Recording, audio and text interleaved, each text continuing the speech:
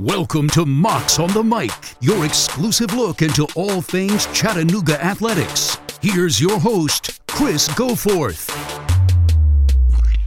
Let's talk some softball this week on Mocs on the Mic. Chattanooga head softball coach Frank Reed has added former Tennessee standout Cheyenne Tarango to his staff. Tarango will work with Chattanooga's pitchers. This will be a young UTC pitching staff in 2021, but Tarango brings experience from the SEC, the Mexican national team, and professional softball, both here stateside as well as overseas. Here's our conversation with the new Chattanooga pitching coach, Cheyenne Tarango. Cheyenne, you've had a lot of experience at every level of softball. I mean, literally all the way up to playing at the national team level. You've played professionally. What is it that you think has prepared you the most for the position you've got now? I think working with a lot of different people has definitely helped me, especially when you get into the roles of, being professional. A lot of the coaches don't necessarily coach you. It's more of a mentorship. They kind of share their ideas, their suggestions, and we kind of take it and filter it that way. Just because, you get to the point where you know everything to a point, and they just kind of express it in different ways.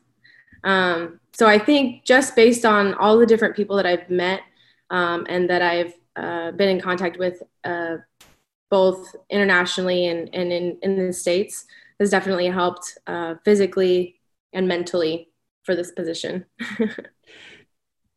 You competed internationally as a member of Team Mexico. Tell us about that experience. What was that like? Oh, it was completely different than being in the States, that's for sure. Especially when you go down to Mexico, it's very difficult because we just don't have the resources that people do here. So you kind of have to improvise. And the communication barrier is definitely interesting. So it's a lot of hand motions and, demonstrating with our body to get them to do different things. And, but yeah, it was a challenge. Now, is that how you met Coach Reed? Yeah. He helped with Team Mexico a couple years ago. And we just kind of hit it off and just talked shop type thing. And so he's reached out for a few years now to come and coach. And I've just tried to, I kept telling him, I was like, I'm just going to keep playing as long as I can. And then once I'm done, I'll hit you up and let you know how I'm doing and what I want to do. So, and then he still had a position that needed to be filled. And so it was time for me to kind of hang up my cleats and pick up my clipboard. Was that had to help, right? Knowing him. And I would imagine when you guys were both with Team Mexico, the fact that you had played in Knoxville and he was the head coach at Chattanooga, you guys had that. And obviously he's recruited the state of California as a head coach for a long time. So I would imagine there were kind of a lot of things there that you guys had in common from a softball standpoint. Yeah, definitely. We talked about Tennessee all the time and just my experience in Knoxville, but just because he knew the weeklies. A lot of people know the weeklies, but yeah, he wanted to know kind of my mindset on the field, off the field, how I would do coaching other people, different things like that. And he saw that because we would do camps and stuff for Team Mexico. So he saw me kind of in action, and I think he liked what he saw and he wanted it on his staff. So thankfully for me. How much did that factor into you coming here, was the idea of being able to work with and coach with Frank Reed?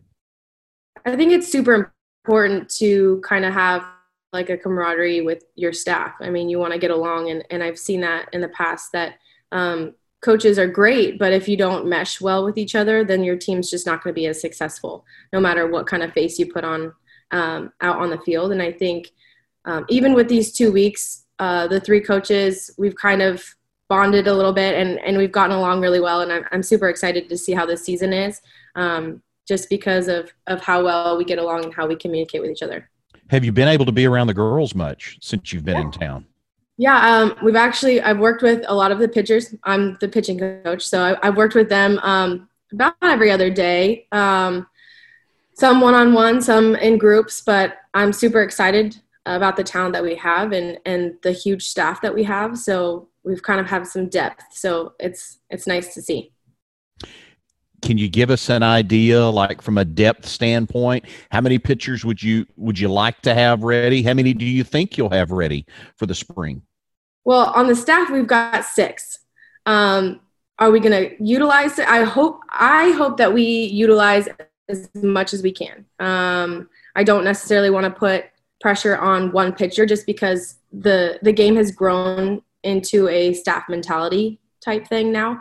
So I would love to use all of them in different scenarios, and they're all just so different that I think it'll be to our benefit. Tell me a little bit about your philosophy as a pitching coach. I like to work, like I said, I like to work with all of them. And I'm excited that there's so many different styles.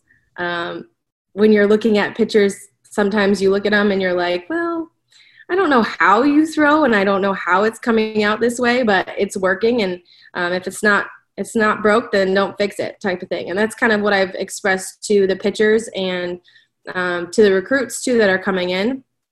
I don't necessarily want to change anybody. I want to work with what I got. And of course, we're going to improvise and improve and play around with some things just so that we're working to their strengths and the team's strengths. So we're going to work as a staff together to complement each other.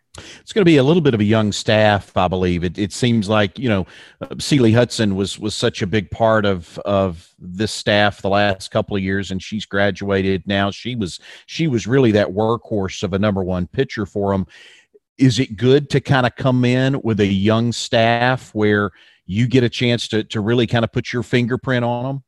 Yeah, definitely. They're very impressionable right now, right? So they're looking at me and whatever you say, coach. And so that's kind of a good thing in my standbook.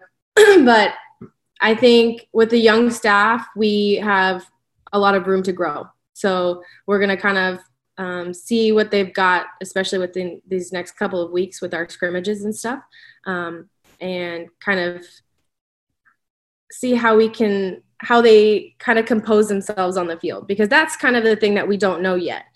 When it comes to a young staff, they can throw great in the bullpen and work really well with the catchers, but then as soon as they get on the field, it's just a lot of pressure on this big stage. So that's kind of what we're going to have to see in the next couple of days and see how they react and what we need to do in order to get their confidence level up.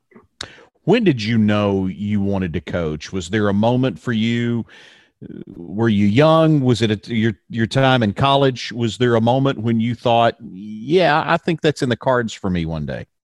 I think it was in college. My undergrad was therapeutic recreation, which was super surprising to me. In high school, I would have never thought that I would be in that type of field. But I love working with individuals. I love just kind of being around with younger kids. And then when we would have camps and stuff at the University of Tennessee, I felt comfortable. And I had fun. And so whenever you are looking for jobs, I feel like that's the number one priority, is to enjoy what you do. And for me, I love working with the kids and I love seeing them improve. And that's kind of how I get my joy every day. You played professionally for the Cleveland Comets, the National Pro Fast Pitch. I want to take this from two angles. The first angle is, tell me about the level of play. Can you compare the level of play that you saw in the NPF to what you saw playing in the SEC? Ooh, I mean, there's so many SEC players that are in the NPF. So many. And it's, the SEC is tough from top to bottom. There's not really many lineups that have a hole. So I would describe when I was playing at Tennessee that it's just, you're just so mentally drained at the end of a game just because you don't take an off pitch. It's not like a batter where you're like, okay, well, I could just go easy on this one. No, it's constantly, it's a physical and mental battle in the SEC. And it's the same thing in the NPF. I mean, there are hitters, and all of them. All of their strengths and all of their weaknesses just based off of what you've seen on TV and how they played collegiately. So them, but you're like, oh, what they can do. And I feel like that part of you is in the back of your head, and you're constantly thinking of what they can do versus what you can do. You know what I'm saying? So it's a constant mental battle when you're playing professionally, and that's just the barrier that you need to break down for yourself. From a facility standpoint, what were the facilities like in the NPF? They vary because you go to the USSSA Pride facility, which was hands down one of the top facilities, as well as the Chicago Bandits. They both have facilities that are meant for softball to a certain extent. And then we would go to some of the other fields that we would have, and they were major or minor league baseball fields. So they were nice, don't get me wrong, but it's different. It's a little off. It's, the bases aren't correct. The depth of the fields are a little off. The turf is different. It's definitely better quality as far as the way that the field would play, but it is a little disappointing when you don't have those types of facilities everywhere for your sport. Did you ever get a chance to play in Frost as a player? No, I did not. It's a great place. Yeah. It's home now, isn't it? Yeah, it is. You've played professionally in both Italy and in New Zealand. I want to hear about that experience. What is it like? Like we've talked to others on this podcast that have played basketball in those countries, but I've never heard from anybody that played softball there. It's different as everything is, in New Zealand, it's just so beautiful in both countries. It's so beautiful. And I encourage players to go and play overseas just because of that opportunity that not a lot of people get. And people think that they're just not good enough to go play overseas when in reality you are. Like, you are good enough to go play overseas. When it came to, it's almost like a travel ball feel, just the way that like practices are, and somehow like the tournaments and stuff like that. In New Zealand, I had to get like a side job. They kind of covered everything, but it was more of like I got a side job, and whatever I made there was kind of my pocket money. But like here, you don't get paid as much as any other professional sport would, especially in male sports.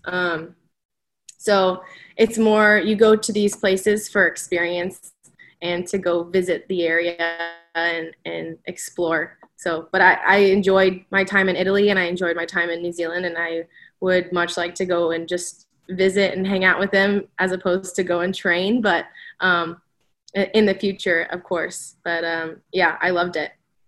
So what was your side job in New Zealand? I worked retail. Yeah, it was nice. I've accumulated a lot of clothing. So do the fans know the game there? Yeah. It depends. So we got to travel around the country a lot, and in certain areas you had some pretty big crowds, especially towards the end of the season once you got to the championship play. There were some big time crowds, and they would stream it just like they do here. Not so much on TV, but more so on like a live stream online. But still, it was great coverage, and yeah, they love their softball over there. Thanks to Coach Tarango for joining us, and welcome to Chattanooga, Coach.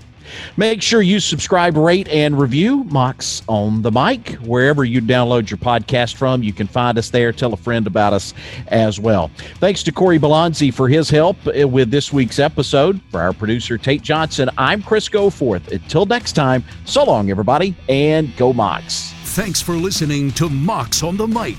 Please remember to rate, subscribe, and review. And we'll see you again soon.